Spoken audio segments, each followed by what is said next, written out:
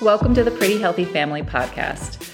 We're passionate about helping you restore your metabolism for confidence, energy, and fat loss without giving up the foods you love. We're your hosts, Josh and Brittany. Listen for simple, easy-to-follow tips and strategies that you can start implementing today to get long-term results. We're so glad you're here. Let's go ahead and jump into the episode. Welcome back to the Pretty Healthy Family Podcast. Welcome back. Welcome back. This is a very important one. I feel like it's when to stop trying to lose weight. A lot of people come to us for weight loss advice. Maybe they're trying to build muscle too, but they want to lose body fat percentage, see that number go down. But there are some signs that maybe you should have a different goal. Maybe you should just focus on building strength. Maybe you should focus on trying to improve your relationship with food. But what are those signs is really what I want to talk about today. All right. So the first sign that I see quite often is your deficit calories are well below the TDE recommendations. And when I say TDE recommendations, there's a lot of calculators out there. We have one on our website. There's very famous ones out there. They give a general average of what someone at a certain weight and body fat percentage should eat at. They also give some recommendations like, hey, this is what a caloric deficit would be like for you. And it's usually just like 500 calories lower than what your maintenance is. But if you find your maintenance calories are well below what they would even recommend for a cut, that may be a sign you need to stop trying to lose weight. Yeah, that's a pretty big sign. And we actually see this, which is surprising to me. We see this a lot with men who are coming in at 180, 200, over 200 pounds, and they're used to eating 2,000 calories a day. And I'm shocked because I'm trying to get them in a deficit, and I'm assuming that 2,500 calories a day is going to be a pretty big deficit for them. And what we see is they're used to eating a lot less because they've been trying to lose weight for so long. Mm-hmm. Very common with men and women. Yeah. And the best next step is let's maybe shift our focus a little. Let's shift our focus maybe more on strength training, trying to build that engine, that cardiovascular engine. And as we start seeing the body just adjust to a healthier, more athletic lifestyle, we start seeing their overall metabolic output increase, which gives us more room to create that calorie deficit. Because that's the issue we kind of run into is if you're only eating 2,000 calories a day and you're 200 pounds, I'm going to want you at 1,600, 1,500. And that's just not a lot of food. No. So it's just having that approach that is a good sign that maybe we should shift our focus for 6 to 12 months. And I know this is so hard to hear because your goal is to lose weight. You want to lose weight. However, that goal is making it harder for you to lose weight. So making some adjustments may be necessary.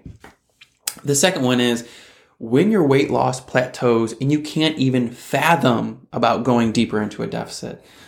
Again, I just feel like there's some people who are at 1,700 calories, 1,800 calories, and they're like, I'm not losing weight fast enough, but there's no way I can go to 1,500 or 1,600 to create a bigger deficit.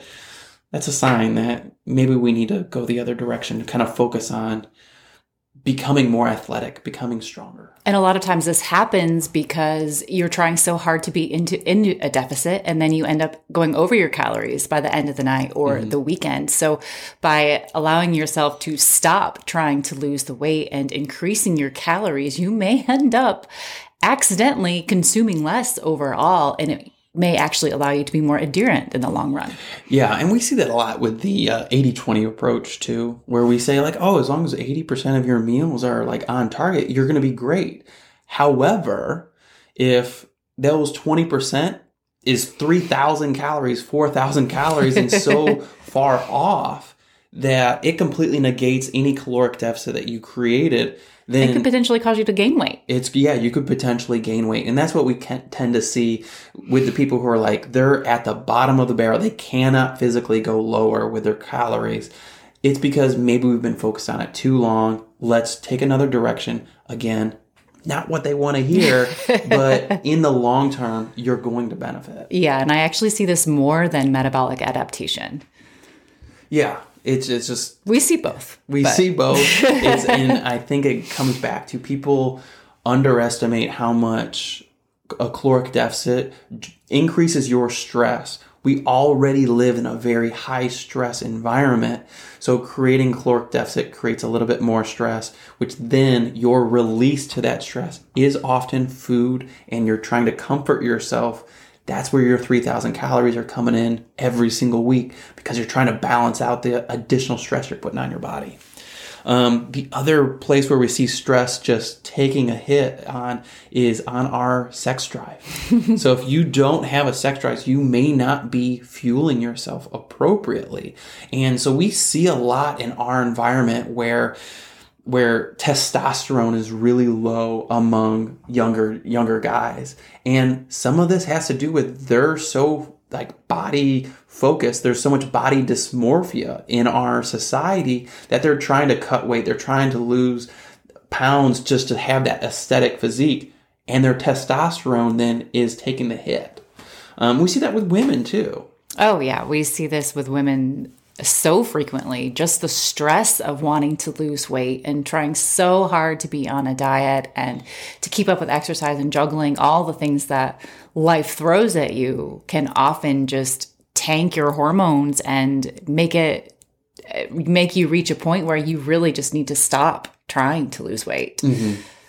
And the fourth one is when you can't stop thinking about food and you feel like it's controlling you, not the other way around, where you're not in control. You feel comfortable, because there is a way to be in a caloric deficit and feel fine, feel energized.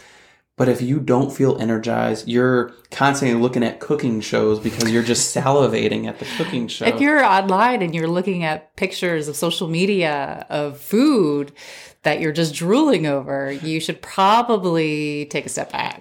And what the ironic, or I guess most frustrating part of this is when you're so food focused and maybe you linger on that Instagram picture a little bit longer because it's a food that you want in your life, the algorithm is going to put that food in front of you even more because you just taught it that you want to see more food pictures. So it's just like another thing where if you become too food focused, you're just going to start seeing it more and more. And that is a sign that maybe you need to have a different focus for your next pursuit in terms of overall health. Yeah, when you start dreading social events with your friends because you just don't know how you're going to be able to say no to the food, when you can't stop thinking about that cheat meal that's still 6 days away that you're planning on, when those things are overtaking your mind and start to control you versus you being in control of it, then you should probably stop. Yeah.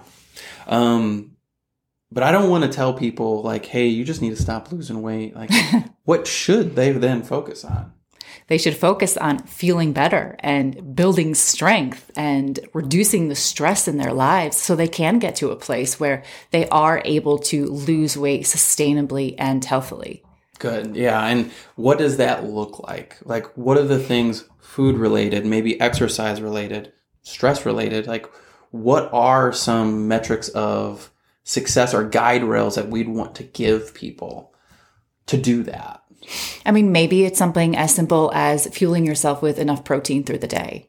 It's starting your day with a proper breakfast and fueling yourself with the correct food. Maybe it's starting your day with a workout of strength training and giving your metabolism the boost that it needs and your brain those little bit of the hormones to help you have the energy for your day. Yeah. And what is probably going to happen during this process of transitioning from like losing weight, becoming food focused to, I want to build strength. I want to heal my body from all the damage that it's done because I've been so food focused. I've put so much stress in my body. I'm holding on to so much stress. Is you're probably going to eat a little bit more, as you should, to find out what that new maintenance level is. You're probably going to also gain a little bit of weight. And yes. That's okay because your body needs to readjust. And you're going to have days where you're 2 to 3, 4 to 5 even 10 pounds heavier, that's okay. Allow a little bit of fluctuation to the point where now you feel great. You feel like you have more energy to be more athletic, to be stronger. And once we can get you to out of the mindset, I just need to lose weight, then we can start then focusing on losing weight. It's almost like I need you to get out of that perspective to put you right back into that perspective, because that perspective is actually doing more harm than good. Yeah. All right. So again, it's hard to hear. I get it. It's hard to hear that sometimes when you're frustrated about not losing weight, that the problem is that you're too focused on losing weight. But long term, and that's what we're about, is long-term results. We all, as coaches, are working ourselves out of a job. That is our number one focus. So if you want to be healthy 10 years from now, this is the right approach. Get out of being food focused. Look at more of a long-term approach. You at 90, you at 80, you running around with your kids at 60, 70, whatever that may be. The approach that's going to get you there is to transition out from only being food focused if you fall in any of these categories. And if you look back into your life for the past 5, maybe even 10 years, where would you be now had you taken that sustainable approach versus jumping into one diet or a juice cleanse here, or maybe trying a personal trainer here, or maybe joining this gym, these group workout classes here, and then just trying so hard and going all in and then just giving it all up? What if you had tried a sustainable approach and worked on improving your relationship with food, worked on just being healthy and getting stronger and just taking things so slowly that entire duration? Where would you be now had you taken that approach 5 years ago, 10 years ago? And the other thing, which always surprises me, they say that the weight loss industry is a $30 billion industry. But most people, I think, end up spending, let's say if we average it out with all the people who are trying to diet, it's like $500 to $1,000 a year. If that in that 5-year scenario, you've spent thousands upon thousands upon thousands of dollars, when a coach at a fraction of that price could have solved it and saved you all that money. Because it's not a juice cleanse. It's not a certain supplement. A quick fix is not going to get you what you want in the end. Correct. Yeah. All right. We're gonna finish with that one. Okay. That's exactly what we needed. All right. Stay pretty healthy. Stay pretty healthy. If you know you're ready to lose weight and build muscle while simultaneously improving your relationship with food, but would love some additional support, we're here to help you. We know that dieting too strictly for too long can slow your metabolism, and we can help you restore it with our proven PHF method. We've helped hundreds of others reach their physique and health goals without having to give up the foods they love or constantly being on a diet. And we'd love to help you too. Fill out the obligation-free application in the show notes or at prettyhealthycoaching.com.